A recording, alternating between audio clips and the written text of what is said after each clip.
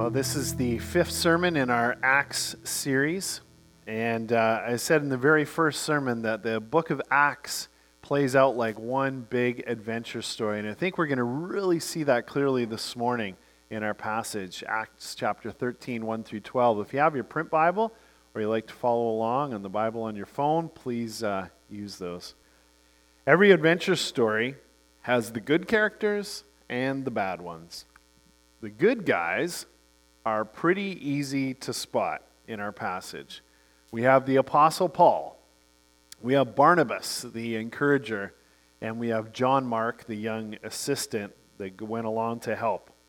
The bad guy in our passage today turns out to be a guy named Bar-Jesus, who is Jewish in his identity, but in his religious practices, he is a follower of the occult. He is practicing black magic. He's using the power of Satan and his demonic forces. For the apostles in the early church, this kind of spiritual warfare wasn't unexpected. Jesus had warned them. He said, when you go out, you will encounter opposition. And if you think back to Jesus' ministry, those 3.5 years of public ministry, Jesus constantly came up against the forces of evil and darkness. People were enslaved to demonic forces, and Jesus cast them out. He freed people.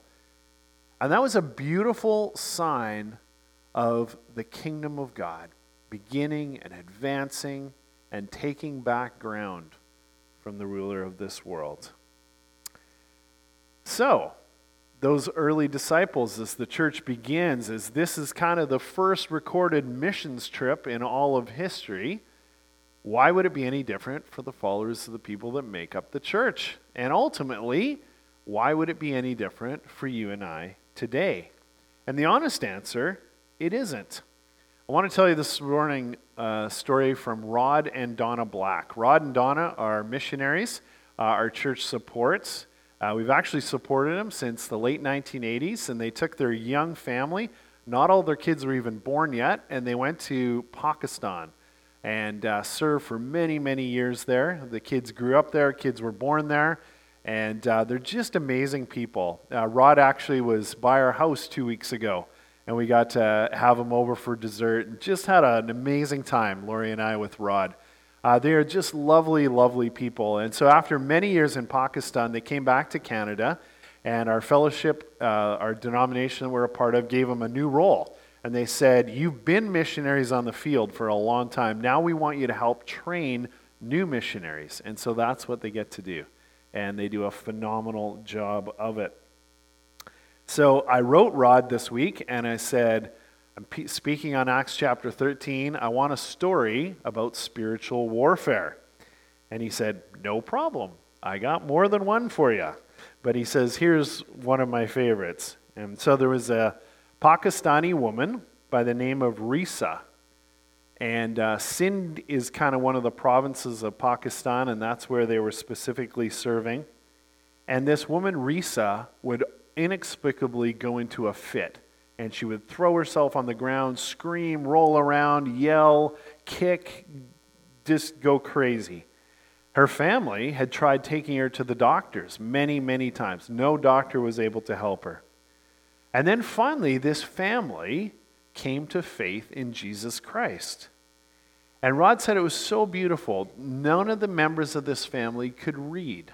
They were totally illiterate, but they would come every single week and spend hours with the missionaries, they and a whole bunch of other families, and they would verbally tell them the Bible. They would walk them through the life of Jesus, the parables, the teachings, everything that Jesus did. And so one of these brand new converts remembered the story of Jesus casting out the demons from a man. So he said, family, we should do what the Bible says. So they all gathered around Risa, and they prayed for her.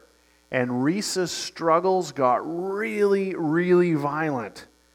Then one of them piped up and said, remember the other story they told us, that Jesus had asked what the demon's name was and how many demons there were. So they just did exactly what they had learned. They asked this of Risa, and she responded, "There are many of us," and gave all these demonic names. So the little group told the demons that in Jesus' name, come out of Risa. And that's exactly what they did. Risa stopped struggling. She became calm and quiet. She had a smile on her face. She was able to eat something. And here's what Rod writes. He says, and the funny thing is, we as the missionaries were the astonished ones when they told us this story. This new group of believers couldn't figure out why we were astonished. Isn't that what we're supposed to learn from the story? And then Rod said, hope this helps in your sermon. You know, he's right. The spiritual realm. Sometimes here in Canada, we don't get to see it as much. But it's real. And anytime the kingdom of God advances, why wouldn't the forces of darkness try to oppose it? All right, that sets the story for the first 5 verses in the book of Acts. This is where it begins, Acts 13. Now in the church at Antioch, there were prophets and teachers. Barnabas, Simeon called Niger, Lucius of Cyrene, Manaen, who had been brought up with Herod the Tetrarch, and Saul. While they were worshiping the Lord and fasting, the Holy Spirit said, set apart for me Barnabas and Saul for the work to which I have called them. So after they had fasted and prayed, they placed their hands on them and sent them off. The 2 of them, sent on their way by the Holy Spirit, went down to Seleucia and sailed from there to Cyprus. When they arrived at Salamis, they proclaimed the word of God in the Jewish synagogues. John was with them as their helper. Pretty significant moment in church history. This is the first recorded missions trip. Remember at the beginning of the Acts series, we talked about the persecution that broke out in Jerusalem. People had to flee. They naturally began to kind of share their faith just because they were forced to. They moved to a new area, settled in a new space. God shoved these believers out.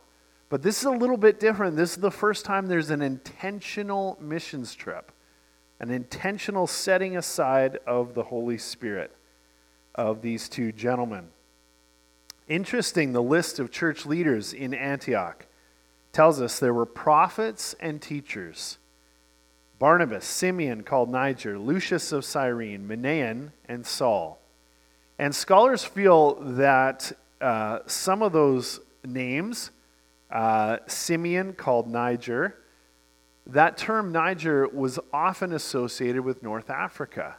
So this is actually a pretty diverse group. You've got Paul or Saul, who was raised Jewish, hardcore Jewish. You've got Gentile believers. You've got more white-skinned people. You've got Semitic, Middle Eastern, and you've got someone from Africa. So right away, the very first tiniest seeds of the church are diversity. Amazing. 5 leaders are all gifted, but the Holy Spirit specifically asks for Paul and Barnabas to be sent out. And this is a dramatic shift. This is where the Apostle Paul and that mission to the non-Jewish world really starts to take the lead. And where does God send them? Overseas, interestingly enough. And I looked it up. How far is it from Antioch to the first point of Cyprus there where they landed? Turns out it's 283 miles. Not a massive, massive distance, but in the first century, that would have been a journey. And it's the beginning of the pattern that's continued on for the last 2,000 years of church history. Whether it's halfway around the world or down the street, the command is the same. Go. Go and share the good news of the gospel. Go and share your faith. Now, the moment some of us hear that idea, sharing my faith, we just want to collapse and freak out. I go, no, I can't do it. I can't do it. That's not me. I have no clue what to say, and I'm way too freaked out, and I might just pass out. And they're like, what do you want me to do anyways? Like, go and knock on people's door on Saturday morning and annoy them? No. The Jehovah's Witnesses have that part down. We'll leave that to them. They can do that. That's their deal. What sharing your faith in Canada in 2021 simply looks like is being authentic. It's building a relationship with someone, going for hikes, walks, grabbing a cup of coffee with them. Looks like having people over to your house for a bowl of soup. And as the conversation naturally goes that way, you simply be honest about your own walk with Christ. What does Jesus mean to you? Nothing weird, nothing pre-planned, nothing forced, just as the Holy Spirit of God leads. And that's exactly what happens in our passage. We're going to see, as they began to travel through the island of Cyprus, that's what happened to Paul, Barnabas, the helper John Mark. They simply came on opportunities that God laid in front of them, and they took them. You know, I'm so thankful for the street, McKinley Road, where our family lives. And over the years, we've gotten to know different neighbors, and it's been a good thing getting to know our neighborhood. And about 6 years ago, a great couple lives kind of over across the street and up a house. They came to us and said, we've always had this dream to do like a block party, but we're really freaked out, and we don't really know how to do it. So we think you're the people to do it, and then we'll help you. And we're like, wow. Yeah, absolutely. We will totally do that. And it turned into, I think we've done 4 or 5 now over the years. It's been really, really fun. Obviously, it wasn't possible during COVID, but it's been amazing. As I look back and I thought about it this week, the amount of conversations, the amount of friendships that have resulted out of doing those kind of block parties has just been awesome. One of the last ones we did, everyone had gathered. We were all ready to eat. And I've kind of instituted saying grace at these things and just saying, you know, we're just all thankful. We're going to give thanks to God. And our one neighbor looks at the other and goes, oh yeah, this is the part where Darren talks. She's like, can we just eat already? That was so funny. Loved it. Anyways, all I'm saying is doing what the apostles did, sharing your faith, is not this huge, long, complicated thing. It's just simply building relationships. All right, that all seems awesome. Acts is unfolding as an adventure story, but all of a sudden, doubt jumps into our minds. Wait a second, is the book of Acts actually legitimate history? Is this real places? Can you verify historically the details of this account? Good question. We're going to examine that in our next account. We're going to pick it up in verse 6 and 7. They traveled throughout the whole island until they came to Paphos, where they met a Jewish sorcerer and false prophet named Bar-Jesus, who was an attendant of the proconsul, Sergius Paulus. The proconsul, an intelligent man, sent for Barnabas and Saul because he wanted to hear the word of God. So our second point is simply entitled, Is Acts Legit History? And a good question to always ask ourselves when we are reading the Bible is this true? How do I know it's true? And the first and best answer is live it.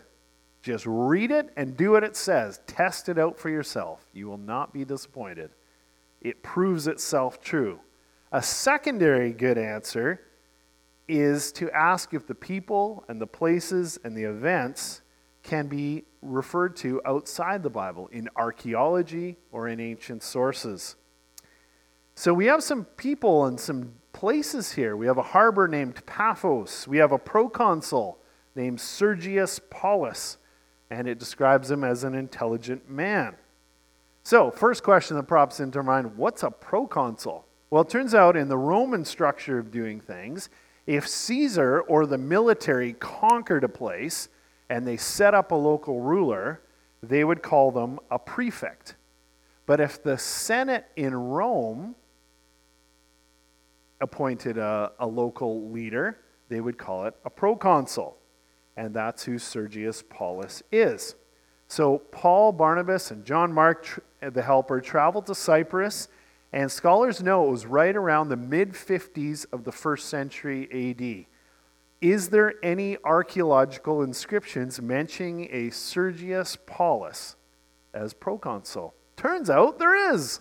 There it is. It's really hard to see. That was the best picture we could find.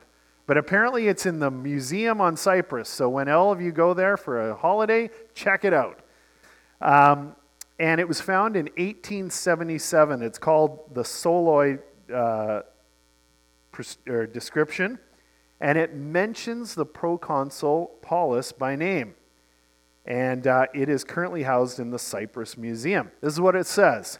Apollonius, to his father, consecrated this enclosure and monument according to the family's wishes, having to his family filled the offices of clerk, of the market, prefect, town clerk, high priest, and having been in charge as manager of the records office. That was one busy guy.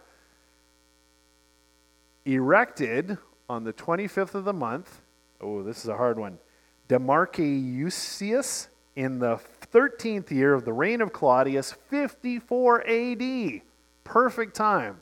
He also altered the Senate by means of assessors during the time of proconsul Paulus. There it is, chiseled in stone.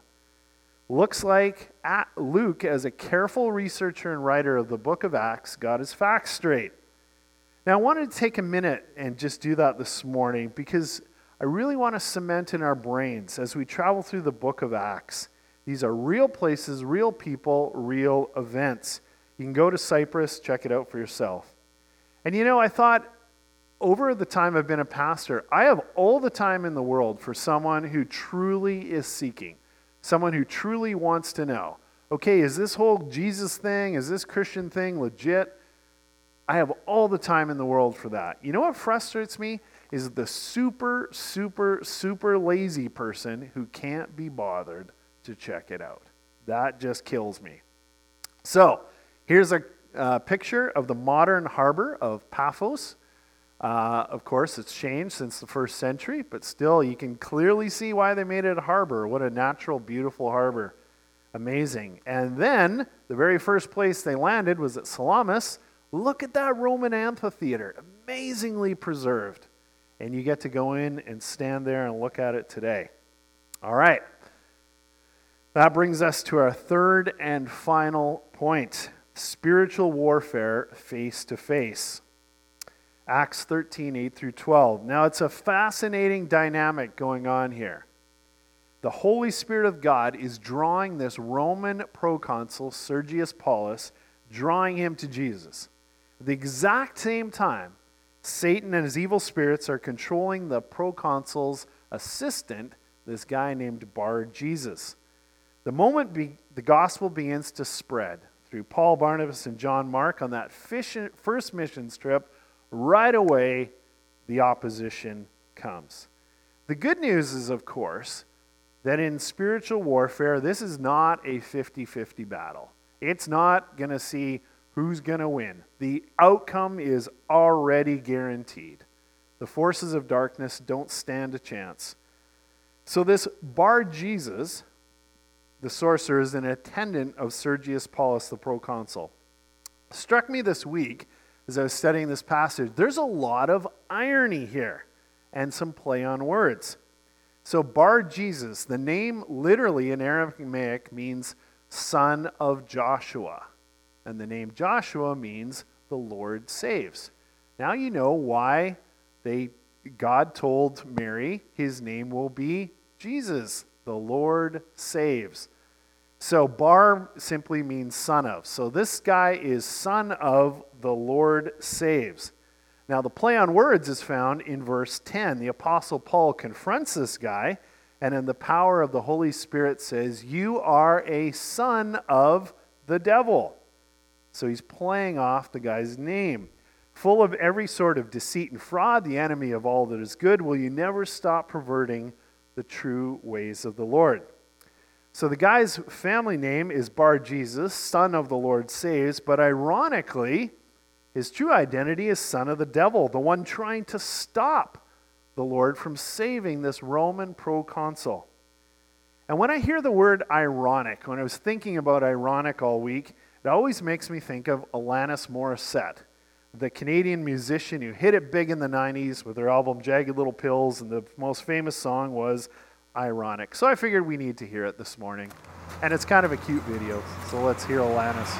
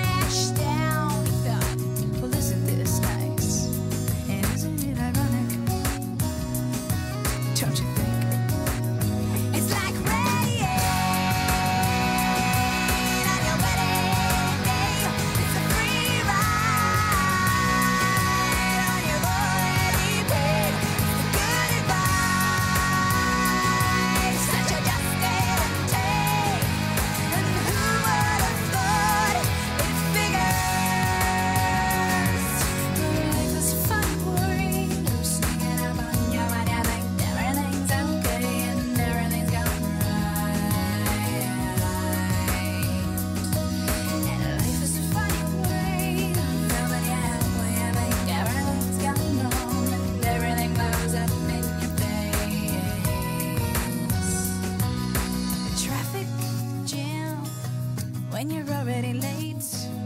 And no smoking sign on your cigarette break.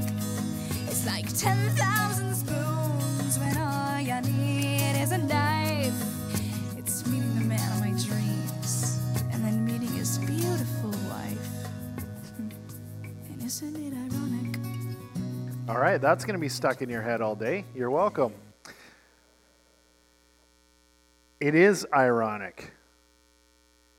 Bar Jesus, this attendant, at his slimy best, tries to keep this Roman proconsul, this leader, away from the truth. If you've watched the Lord of the Rings movies, the second one, The Two Towers, there's exactly the same character, Wormtongue, and he's trying to mislead Theoden the king. The character Bar Jesus kind of seems like the prototype of that guy. Maybe that's where Tolkien got the idea. I have no idea. But you'll know if you've watched the movies that ultimately evil is overcome. Wormtongue's bad advice doesn't get listened to. And it's the same in our passage today. It says in verse 8, "But Elymas the sorcerer," for that is what his name means, "opposed them and tried to turn the proconsul from faith." He's whispering in the ear of his ruler. This is spiritual warfare. And 2,000 years later, we are still in it, just like Risa and those brand new Christians in Pakistan.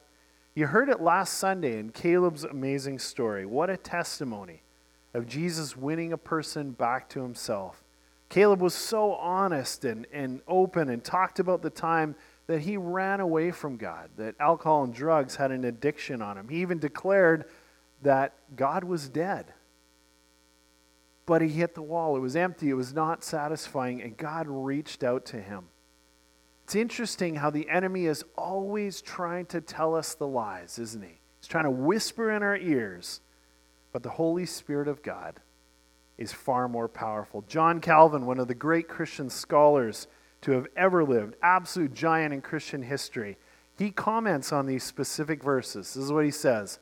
"For although sorcerers are not present always and everywhere to cause us trouble, Satan brings many allurements which take possession of our minds to the exclusion of Christ. Both the attractions of the world, the perverse passions of our flesh, are just so many enchantments with which Satan does not cease to subvert the faith." Calvin's right. There isn't wizards and sorcerers on every corner. There wasn't in Switzerland and where he lived in the 16th century, and there aren't today. But that doesn't mean the devil's any less active. He's more sneaky. He tries to find things that will distract us from what God wants. And we have ultimately a choice. Who are we going to listen to? The Holy Spirit of God or the whispers of the enemy? Here's the explosive climax of the scene, verses 9 through 12.